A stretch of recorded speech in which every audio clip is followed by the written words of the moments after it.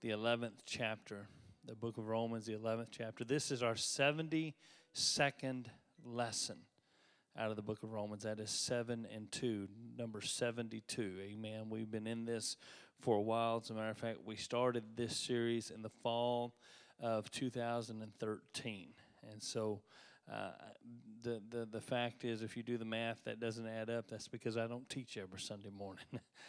We have guest speakers. We have special services. We have a lot. In the month of August, we don't have a Sunday morning at all for an entire month in the course of a year. So that's the reason why we're only on 17, but we've been in it for over 2.5 years. Amen. And so today we're on number 72. We will conclude the book of the chapter, 11th chapter, where we've been now for some time. The passage we're going to take starts in verse 26, ends with verse 36, and it is a longer passage than I normally deal with. And the reason why I'm going to take such a long passage, 10 verses, is because this passage contains both the conclusion of the 3 chapters that deal with the nation of Israel, chapter 9, 10, and 11, that we've been on for a long while. And it also contains, at the end of it, a doxology, or a hymn of praise to God. And so I'm going to cover both sections this morning. The main reason for doing that is if I broke them in half, the second section, the hymn of praise, would be a really, really short lesson. And so we're going to try to hit them both together. I don't think it'll be real lengthy this morning, even though it does look like a tremendous amount of material to cover. And some of you know I can take 2 verses and preach all night long. So I promise not to do that. I'm going to take 10 verses and preach all day long. Amen? We're going to hit the ground running. Let's start with it. Romans chapter 11. I'm going to read the whole thing, if you'll stand for the reading of the word, and then we'll come back and I'll break it down. Romans chapter 11, verses 26 through 36 say, "And so all Israel shall be saved. As is written, there shall come out of Zion the deliverer, and shall turn away ungodliness from Jacob. For this is my covenant unto them, when I shall take away their sins. As concerning the gospel, they are enemies for your sake. But as touching the election, they are beloved for the Father's sakes. For the gifts and the callings of God are without repentance. For as ye in times past have not believed God, yet have now obtained mercy through their unbelief, even so have these also now not believed, that through your mercy they also may obtain mercy. For God hath concluded them all in unbelief, that he might have mercy upon all. Oh, the depth of the riches, both of the wisdom and knowledge of God! How unsearchable are his judgments, and his ways past finding out. For who hath known the mind of the Lord, or who hath been his counselor? Who hath first given to him, and it shall be recompensed unto him again? For of him, and through him, and to him are all things, to whom be glory forever. Amen." And would you say amen? Amen. Would you pray with me? Lord Jesus, we love you. We thank you for your goodness and your mercy as we take the time this morning to open the Word of God. I'm asking, Lord, you let it speak into our hearts and our lives. Let it touch us and let it change us, that we'd never be the same again. In Jesus' name, and you may be seated. So way back at verse 26, it begins this way. This is the conclusion of the section dealing with the Jewish nation as a whole. And Paul says, "And so all Israel shall be saved. As it is written, there shall come out of Zion the deliverer, and shall turn away ungodliness from Jacob." So it is fitting that this section that deals with the Jewish nation ends with a statement regarding Israel's national salvation. That's important to understand, that this passage is dealing with the nation of Israel as a whole, and it's not dealing with individual Jews. And we've had to make that distinction as we've moved through chapters 9, 10, and 11, because chapter 9 dealt with the nation as a whole, and chapter 10 dealt with individual Jews and their status and how they can be lost or saved. And then we've been back to dealing with the nation as a whole again in chapter 11. And that's important, because what we're saying here is it's prophesied God's going to save Israel. And we have to understand that individual salvation is always predicated on your belief and obedience of the Word of God. It's not, the individual salvation is not determined by a prophetic promise. Amen. There is a part of that, an impetus that rests with you. You have to respond. Amen. God can say that He's going to bless you, and He will bless you. Amen. And He can declare what He's going to do, and He will do it. But salvation rests. God has opened the invitation to whosoever will. Anybody can be saved, but not everybody will be saved. Amen. The impetus rests with you to hear, to receive the Word, to believe the Word, and to obey the Word. It takes faith and obedience. So God has promised salvation to all. Amen. But that promise is not binding on everybody, because not everybody will do the things that are required, will believe and obey the Word of God. Amen. It's a promise to whosoever will, and those who will believe, and they will obey. And in their belief and obedience, they will receive salvation. This scripture, however, tells us that God's going to save the nation of Israel arbitrarily. This nation is going to be restored back to the favor of God. That's not salvation.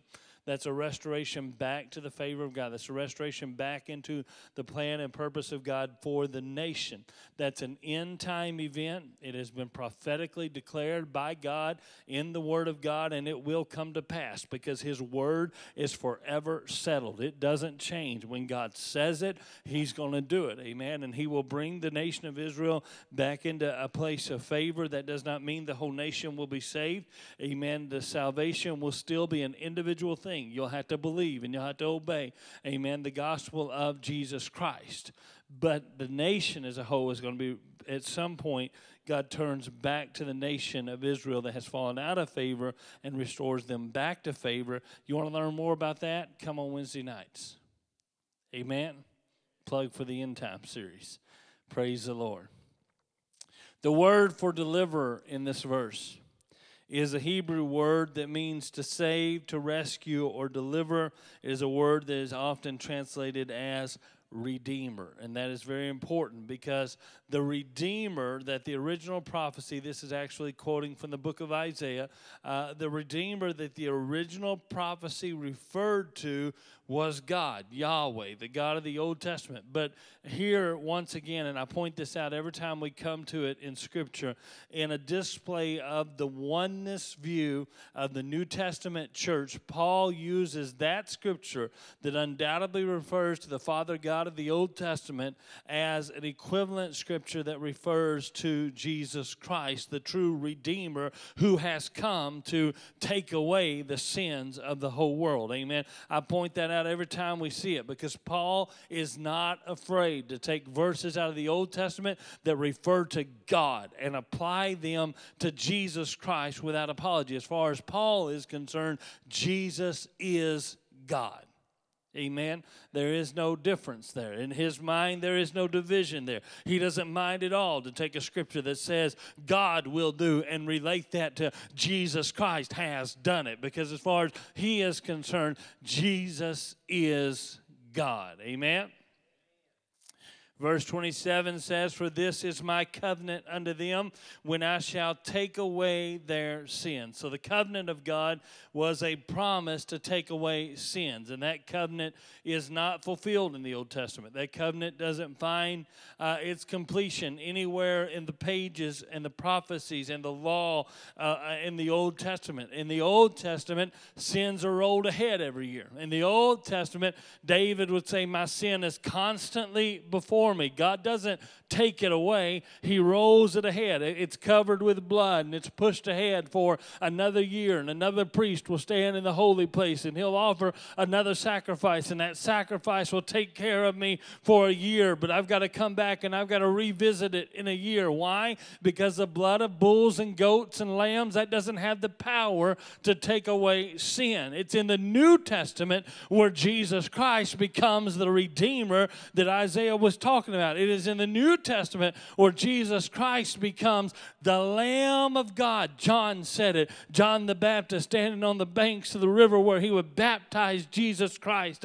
He said, here comes the Lamb of God, who taketh away the sins of the whole world. He's quoting the same verse, the same passage, reaching back to the same prophecy. This is Jesus Christ. He's the one that has come to take away their sins. Amen?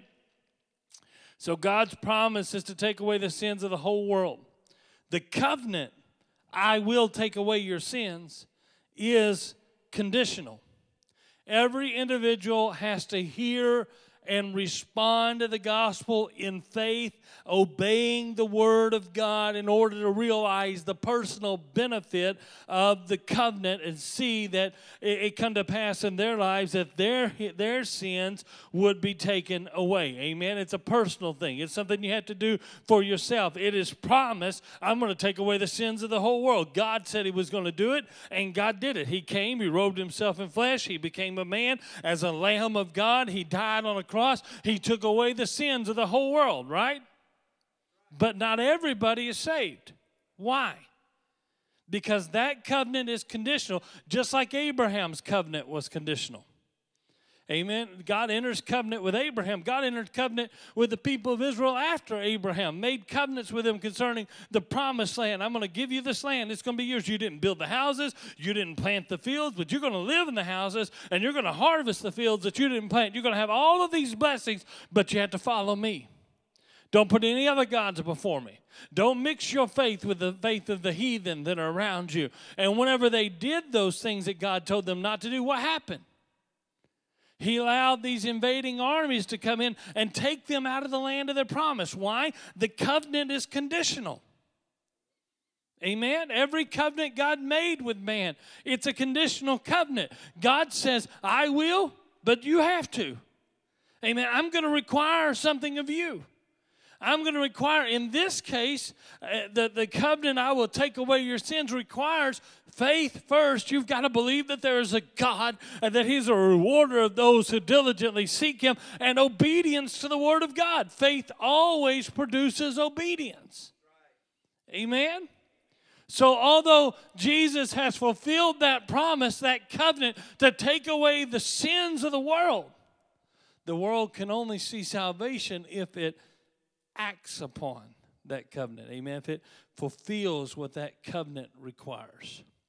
Amen. Verse 28, now we kind of change gears.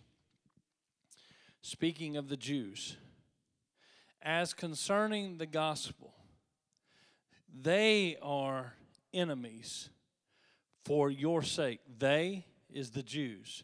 You are the Gentiles, just to put the verse in context.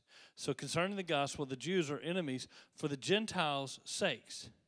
But as touching the election, they are beloved for the Father's sakes. The fathers, if you notice the word fathers is plural and the word sakes is plural.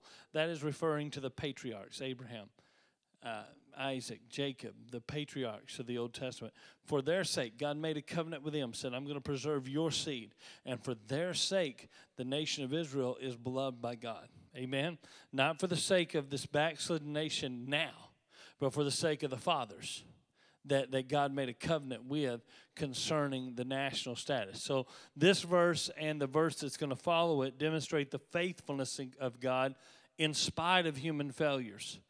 The Jews, he says, are now the enemies of God. They are now separated from God. And the church, they're separated from God, and they're separated from the church. They're your enemies too, he says, because they have rejected the gospel. Now that word enemy speaks of an attitude of hostility and hatred. It is not directed at the sinners. It's not the sinner's hostility towards God, although they have to have been hostile towards God to reject the salvation he offered. But that's not the hostility we're talking about. We're not talking about they have made themselves the enemy of God. We're talking about God's hostility towards the sinners, because they have rejected them, he has shown them his enmity. He has shown them his hostility. He has, so it comes, and you don't really think about it that way. You think about, well, if you reject God, then you thumbed your nose at God, but God still loves you, and he does. And God still loves the Jews. They're beloved. But at the same time they're beloved, they're the enemies of God. Why? Because they've rejected him. Because they've walked away from him. Because they've walked away from his promise. So it's God's hostility towards the sinners. And in the middle of that, Paul makes a point. And this is a point that the whole chapter 11 has been about, this solid point, this singular point. And he never ceases to remind the Gentiles God's hostility towards the Jews has been the occasion that has brought the gospel to the Gentiles. So he says the Jews are enemies, but they're enemies for your sake. They're enemies in order to open the kingdom of God to you. God has, when they've turned their back on God, God has opened the door to you and allowed you to come into this kingdom. Amen. They've forsaken their blessing and their promise, and God has given that blessing and that promise to you. But remember, a lot of this has been about, don't be high-minded as Gentiles. Just because you're in the church now doesn't mean you're favored over the Jews. We said this earlier. What happened to the Jews can happen to you too. And so Paul quickly points out, they may be the enemies of God, but in spite of the present breach that exists between them and God, the Jews are beloved of God because of the promises that he made to their forefathers. Even though the hardened Jews have chosen to become God's enemies, they've rejected the gospel, God still loves them. Now, there's power there. You could settle right there and preach all day long, because the devil loves to tell you, you messed up. You've made a mistake. You're rejected. You're the enemy of God. God doesn't love you. I'm going to tell you something. Even when you are the enemy of God, and that's what the scripture said, even when you are the enemy of God, God still loves you. Even whenever you take the matters in your own hands and you go off and you're doing your own thing and you turn your back on God and you forsake every blessing and every promise of God, you will never outrun the love of God. God still loves you. Amen. He will never turn his love away from you. Even if you come to the place that final judgment is poured out and he condemns your soul for eternity, he'll still love you. Amen. The next verse gives some explanation of that. Verse 29. For the gifts and callings of God are without repentance. That the word repentance means not to be, it means not to be regretted or not to be repented of. The gifts and the callings of God are not to be regretted by God. God never withdraws his gifts and his callings. He never changes his mind concerning his plan. God will not revoke his call. The invitation stands. Now, we may invalidate it by our actions. We may remove ourselves from the place where God can bring that plan to pass in our lives. But God hasn't changed his mind. It is us who have changed our mind. When God called you, he called you according to his purpose. When God called you, he called you according to his plan. And God gives gifts and he gives callings both to individuals and to nations. And God doesn't go back on those things. God doesn't repent of those things. God doesn't regret those things. When God gives a call or God gives a gift, you can count on it. You can take it to the bank. God's going to stand by what God has done. Amen? Individuals may disqualify themselves. The nation may go away from God and may walk away from the calling and the plan and the purpose of God. We may, through our own unbelief and disobedience, we may put ourselves in a place where that call doesn't come to pass, or that gifting doesn't come into operation in our life, but that doesn't change what God did. When God called you, He knew who you were. When God called you, He knew your limitations. When God called you, He knew the inconsistencies in your life. And God's not going to repent for having called you. God's never going to regret the fact that He called you. He knew exactly what He was doing. And regardless of your response now, or regardless of your response then, or regardless of your response somewhere in the future, God will never regret the fact that He has extended the invitation. He has called you to be a part of His purpose. He has called you to be a part of His plan. He has given you divine anointing, divine purpose for your life. And He's never going to come back and say, I repent of the fact that I called you. Now, you may walk away from it, but you're never going to get to the place where God says, I'm sorry that I called that individual. I'm sorry that I reached out for that individual. Amen. And I will promise you this. When you find yourself in a place that you're willing to turn your heart back to God, you'll find that He's always there. Amen. And that calling, it hasn't died. Amen. That gifting, it hasn't gone away. Now, it may operate in a different way. You may have put yourself in a place where perhaps pulpit ministry is now out of the question because of actions you've taken and legal things that have happened or whatever. But you'll find that calling is still in operation, and God knew when He called you. You understand the foreknowledge of God? God knew when He called you that calling may not come to pass the way you thought it originally would. But if you turn your heart back to Him, you'll find the plan, the purpose, and the giftings and the callings of God. They're still there. They don't go away. And He's still reaching for you to step into that role that He's called you to. He's still reaching for you to fulfill His great purpose and His great plan for your world. Listen, you think that when you failed it surprised God? It didn't.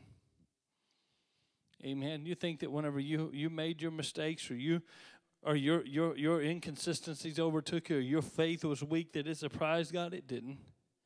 He knew when listen, the glorious foreknowledge of God is beyond our understanding, but He knew. He knew before He knows. The Bible said He knows the end from the beginning. When He called you, when He extended the invitation, come and be a part of the kingdom of God, come and be a part of the plan and purpose of God, He already knew the end of the story, Brother Donnie. He knows how it all plays out. Didn't stop Him from calling you. That's why He can take man's mistakes and man's failures and man's grievous errors and graft them right into His will and His purpose. And we look back and we say, my goodness, but God in His mercy has allowed me to step back into a role of ministry or purpose in my life. And the truth is, God knew when He called you the first time that was going to be the ministry and purpose you were going to finally discover. Amen. The gifting and the calling of God, it is without repentance. God will never step back and say, I regret that individual. They did something I didn't anticipate. They did something I didn't expect. Think about it, friend. He knows the end from the beginning. When He called you, He knew where you would be right now. He knew what you would face right now. And He still called you. He still reached out to you. He still extended the invitation to you. Come and be a part of my plan. Come and let me anoint your life. Come and be a vessel that I can use to show forth my glory and my honor and my power in your life. Surrender to me and let me show you what I can do with your life. I'm thankful that the callings of God are without repentance. Amen. I'm thankful that God doesn't regret the giftings that He gives, even whenever we are not faithful to Him. Amen. Verse 30 and 31, I'll take them together. It says this: For as ye in times past have not believed God, yet have now obtained mercy through their unbelief. So the ye is the Gentiles, times past is when they were heathens, and now is present, and the there is the Jews. So it says, for as ye the Gentiles in times past have not believed God, yet have now obtained mercy through the unbelief of the Jews, even so have these also, the Jews, not believed, that through your mercy, that's the Gentiles, they, that's the Jews, may also obtain mercy. So you were not a believer in times past, but now you have obtained mercy through their unbelief. And that hasn't happened as an end unto itself, but it's happened because now through your mercy, those that presently don't believe are going to obtain the mercy of God through the mercy that God's shown you. These two verses work together to offer proof of Israel's coming national restoration based on God's mercy. The Gentiles who now enjoy salvation were once disobedient to God. They once were heathens. They didn't even know God. They were not a people. They didn't know anything about God. They didn't even try to worship God. Remember, we said in a few chapters ago, they didn't even pursue God. You know, they weren't even in the race, and they won it. They didn't even try to find God, and they found him. They were not a people, but they became the people of God, and they didn't deserve salvation. They didn't earn salvation. There wasn't any history. The Jews have all this history. They've got Abraham and Isaac and Jacob. They've got the patriarchs. They've got Moses. They've got the Exodus. They've got all the law, and they've got all that history and the prophets. They've got all of that. The Gentiles don't have any of that. But the Gentiles who didn't deserve salvation, they obtained it. They got it. They received it. And God used the Jews to bring that to them. The Jews, in their rejection of God, they opened the door for the Gentiles. The Apostle Paul, he'd go to preach in a city, and he'd go first to the synagogue, and he'd preach to the Jews, and the Jews wouldn't hear him. So what did he do? He went to the Gentiles, and he preached Jesus Christ to the Gentiles, and the Gentiles received it. And so he said, through their unbelief, God's opened a door for you. You were not a people. You didn't deserve it, but God used the Jews to bring salvation to you. And he said, now the Jews don't deserve it. Now the Jews have rejected God, but God's going to use you to bring salvation to them. Amen. So the disobedient Jews are going to receive mercy through the mercy that is now bestowed on the believing Gentiles. That sentence sums up everything in chapter 11. God intended the salvation of the Jews, remember, to provoke salvation of the Gentiles, to provoke jealousy among the Jews. Remember, we talked about this at length. This is the thesis of chapter 11. This statement sums up all of chapter 11. God has poured out his blessings on the Gentile bride, amen, in an effort to provoke the Jews to jealousy, to cause them to recognize what they've lost. And so just as the rejection of the Jews resulted in the salvation of the Gentiles, now the salvation of the Gentiles is intended to result in the salvation of the Jews. Amen. It's going to compel them to recognize what they've lost. Verse 32 says, for God hath concluded them all in unbelief, that he might have mercy upon all. I love these little phrases that make absolutely no sense in the English language as we read it today. Made perfect sense when it was translated hundreds of years ago. But that word, God has concluded them all in unbelief. The word translated concluded literally means to enclose, to confine, to shut up, or to imprison. And what this verse is telling us is that no one deserves salvation. God has recognized that everyone is disobedient. None of us is inherently righteous. And God has all men confined together in a prison of disobedience. That's what that phrase means in the Hebrew, or in the Greek. It refers to God's decision to give them over to their sinful desires, to let them follow the whim of their flesh and their heart. God has not restrained men from sin. And He hasn't caused them to sin, but He hasn't restrained them from sin.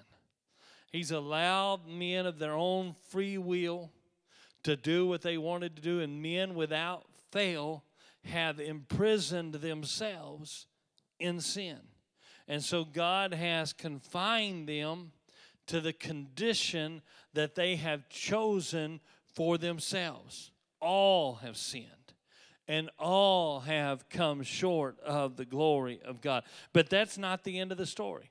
Amen. God has confined them all in the prison of their unbelief, that He might have mercy on them all. His plan is not just to allow men to live in the prison of their own decision, to live in the prison that they have built with their own choices, but rather to have mercy on all who will have faith in Jesus Christ, will obey the gospel message of Jesus Christ. Now here's the caveat. All are imprisoned, but not all will experience mercy. All are imprisoned in their unbelief, but not everybody will experience the salvation that Jesus brought. The impetus to receive the mercy of God is in our hands. He has called. He has extended the invitation. He has done that without regret. Amen. He has done that without repentance. But we have to act on His call. God has provided a way of escape from the prison of sin that we have put ourselves in. We built our own prison with our own actions. We did it to ourselves. We got here by our own hand. We deserve this. And He has made a way of escape for us. But we have to believe and we have to obey the gospel of Jesus Christ. Amen?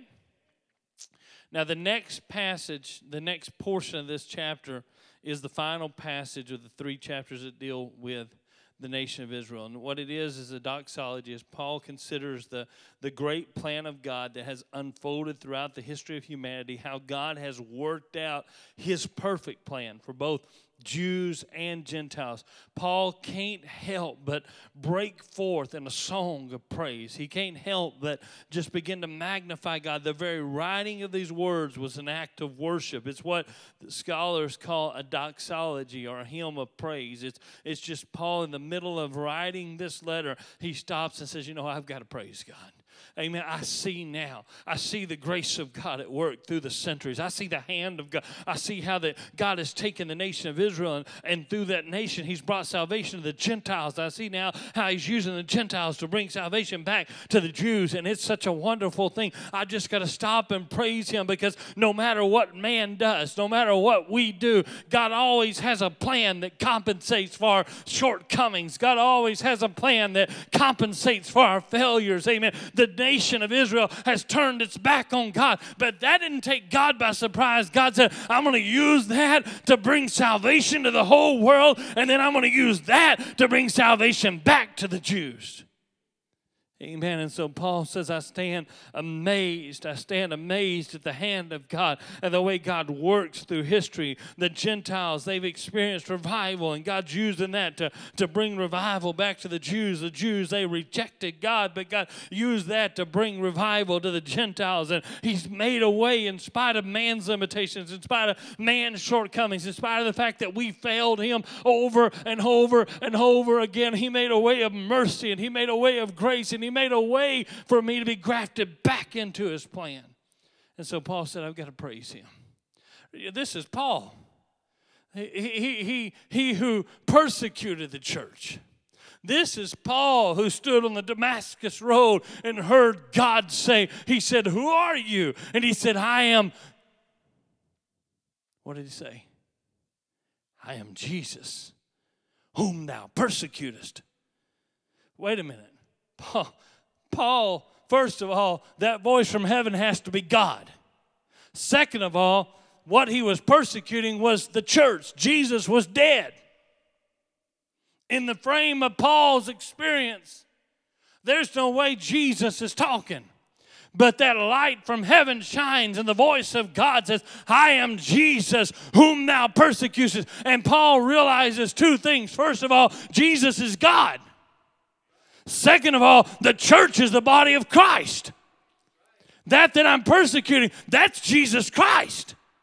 Amen. This church is precious. And so this is Paul who can stand now and say, the same salvation I see worked out among the Jews and the Gentiles. I see how when I was running from God, when I thought I was righteous and doing, the grace of God reached down and got a hold of me, and in a single moment changed my thinking about everything. In a single moment, I realized who God is. I realized who Jesus is. I realized who the church is. Amen. And so these are his words of praise, beginning in verse 33. Oh, the depth of the riches, both of the wisdom and knowledge of God. How unsearchable are his judgments and his ways past finding out. The text reads in a way that seems as if Paul is speaking of two things that amaze him about God.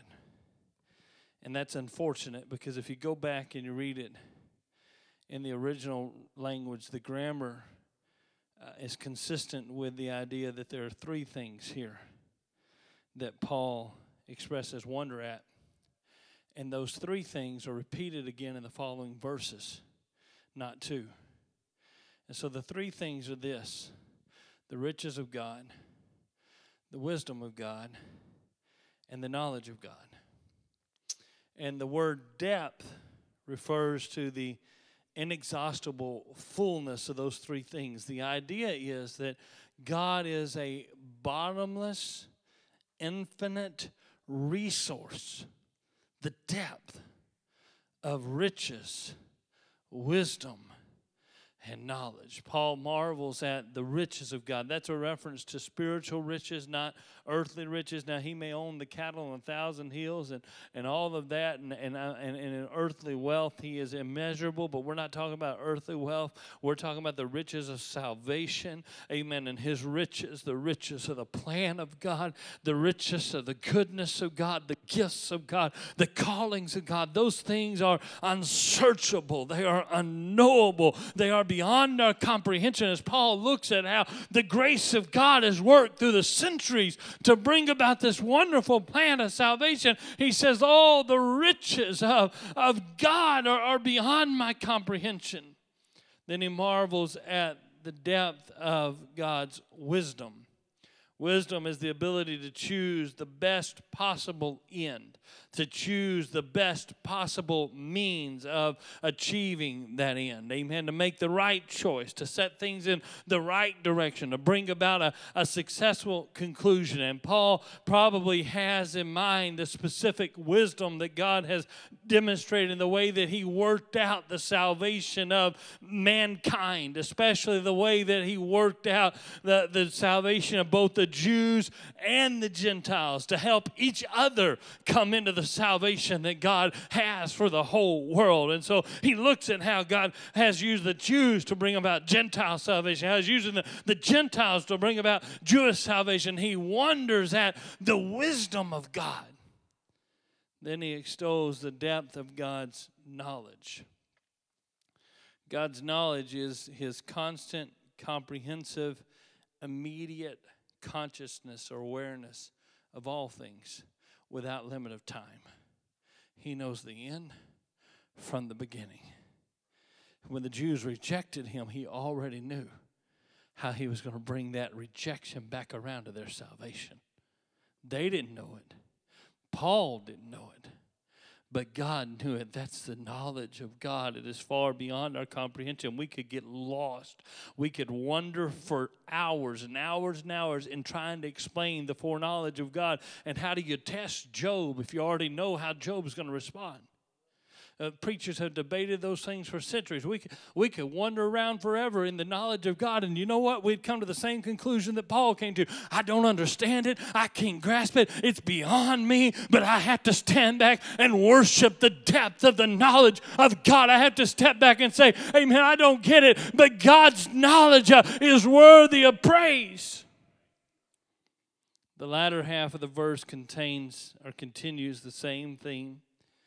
it says how unsearchable are his judgments and his ways past finding out. God's decisions, his reasons, his methods are totally beyond man's comprehension. Unsearchable conveys the idea of being unfathomable or incomprehensible. We can't comprehend it. You don't understand infinity. I don't understand infinity. We don't understand eternity. We can't even. It boggles the mind to try to fathom the far reaches of space and try to determine, consider where that ends or how long eternity is. There's no concept within our mind that can grasp eternity. And that's what Paul's saying, the plan of God, the thinking of God, the reasons and the methods of God, they're incomprehensible. I'm not made to be able to grasp that. He uses this phrase, past finding out. That's a real neat phrase. It has to do with being able to track something. And just bear with me for a minute. What Paul's saying is that God's ways they're untraceable. Linsky says that what Paul means is that even when we know what God has done, we can't track his course. We can't follow his footsteps. We can't find his trail. We could never have seen in advance what he was going to do. And even knowing what he's done, we will never be able to understand what he plans to do next. You hunters will remember or realize this. You go into the woods and you find the tracks of a deer or a raccoon. You can pretty well determine where he came from and where he's going from the tracks. And you may even be able to determine some things about how big he is or some information just from the tracks that he leaves behind. Well, Paul said, God don't leave any tracks behind. I can see what he's done, but I can't even tell where he came from, and I can't tell where he's going. I can't discern. It is absolutely beyond me even to begin to comprehend him. There's just nothing there that I can judge God by. We can't track him. He defies our logic. He's beyond our understanding. We can comprehend what he has done, but we'll never be able to understand how he did it or even why he did it. Think about the incarnation. Think about God becomes a man. God lowers himself, humbles himself. He takes himself and brings himself down lower than the angels. And he becomes a man. He condescends to the place of humanity. And he does it to die at the hands of hateful, arrogant, pride-filled men who will not appreciate what he has done. We can look at the cross and we can see what God has done, but we can't understand it. We can't fathom it. It doesn't make sense. It doesn't work out in our minds, and we'll never understand how he done it. How does God become a man? How does deity become humanity? The scholars today still argue the finer points of the incarnation. How does God take a body for himself? We'll never understand how, and we'll never understand why. But we'll always be able to see how great he is by what he has done. The psalmist said this. He said, "Who is man that God is mindful of him?" We'll never understand. We'll never be able to grasp that. His ways are beyond our ways. His thoughts are beyond our thoughts. His plan and his purpose is beyond our comprehension. All we can do is step back and worship him. That's why we worship him. That's why we trust him, because his ways, they're beyond our ways. I don't understand in the moment. I can't, Brother Donnie, sometimes I look around, I can't find the tracks that got me to where I am, and I can't find the tracks of where, the Bible doesn't say he shows me the highway. It says he shows me my next step. That's it. I don't have any promise of what tomorrow holds. I just know where I've got to step next. I just know what I'm doing next. And this is the foundation of trust in God. The foundation of trust is everything that he does is good. Everything that he does is for my good. Everything that he does gives him glory and blesses me. He works all things together for good. I'll never understand it. All I can do is praise him. I'll never be able to reason it out. All I can do is praise him. Amen? I'll take verses 34 and 35 together. It says this, "For who hath known the mind of the Lord? Or who hath been his counselor? Or who hath first given to him, and it shall be recompensed unto him?" Again, I mentioned that those three things would show up again, and here they are.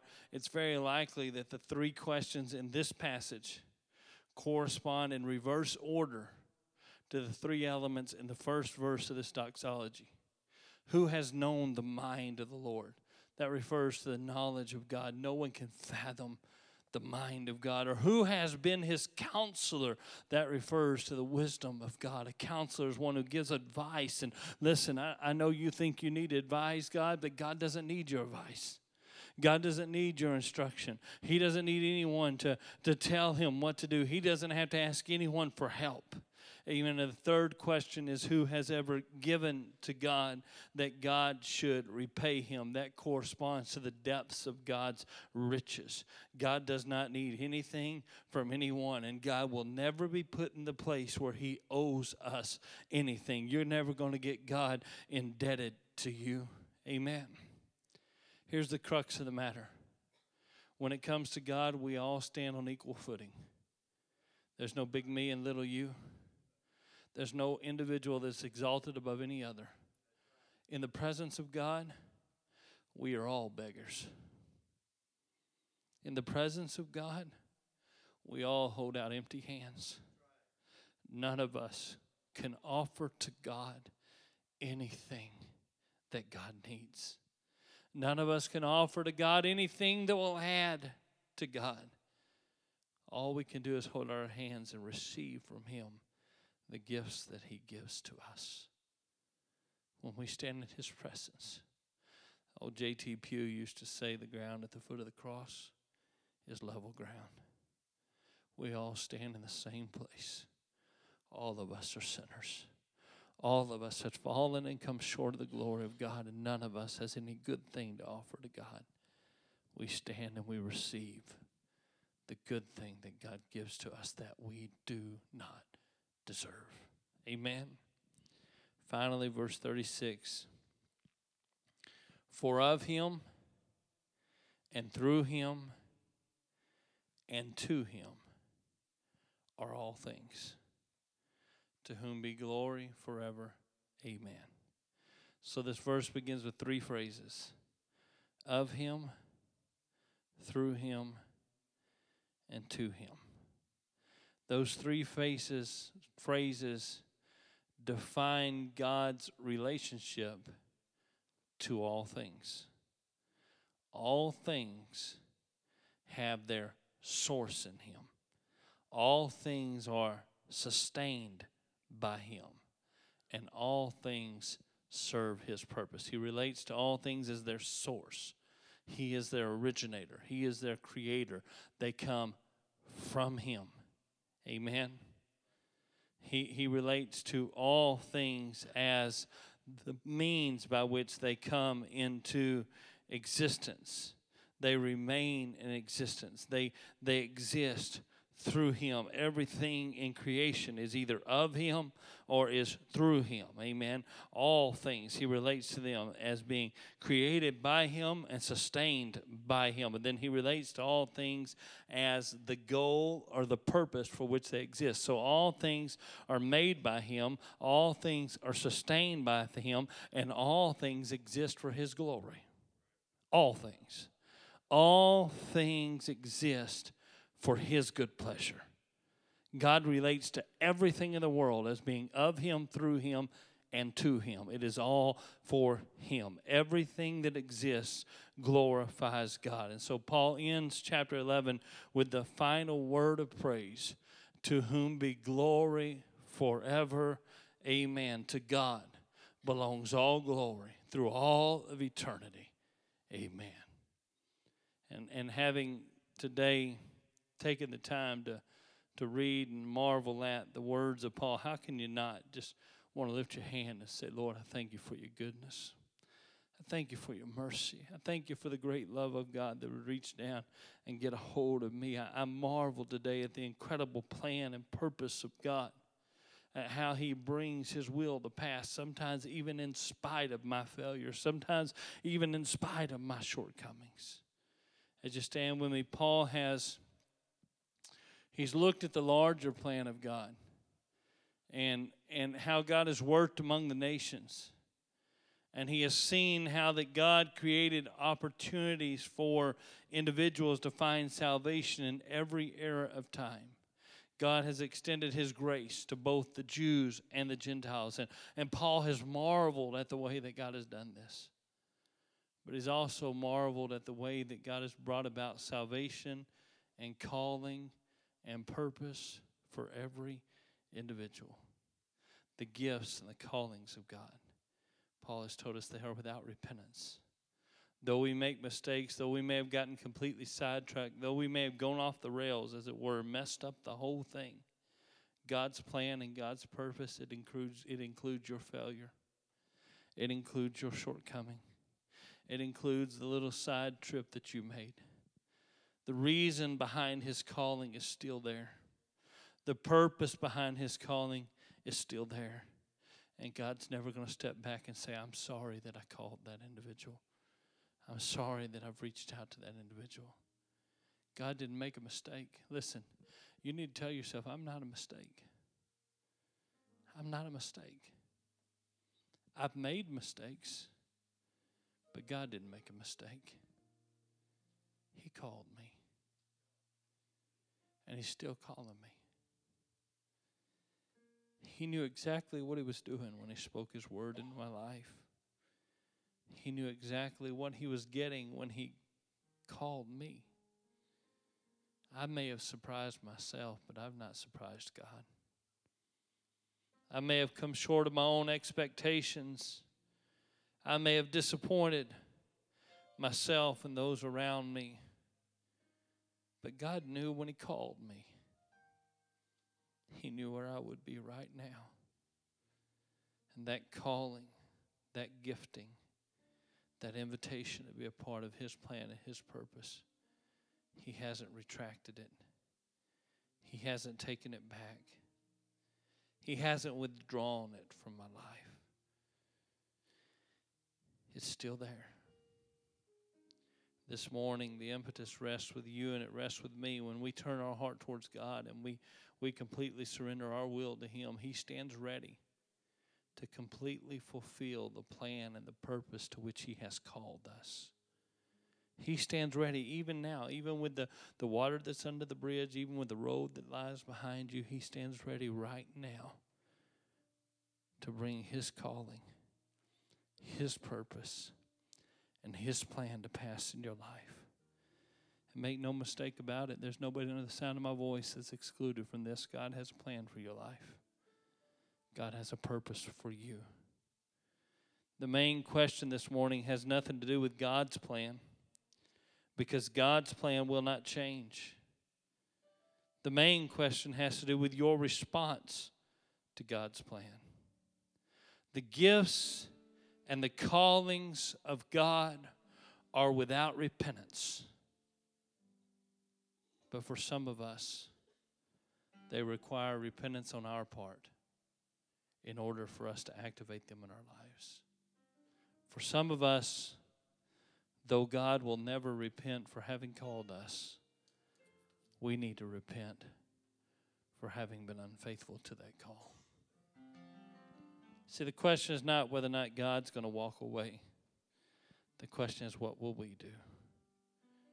God is not going to repent. His hand is still extended. The question is, will you repent? And will you reach out and get a hold of that hand and say, Lord, I want to fulfill your purpose. I want to fulfill your calling.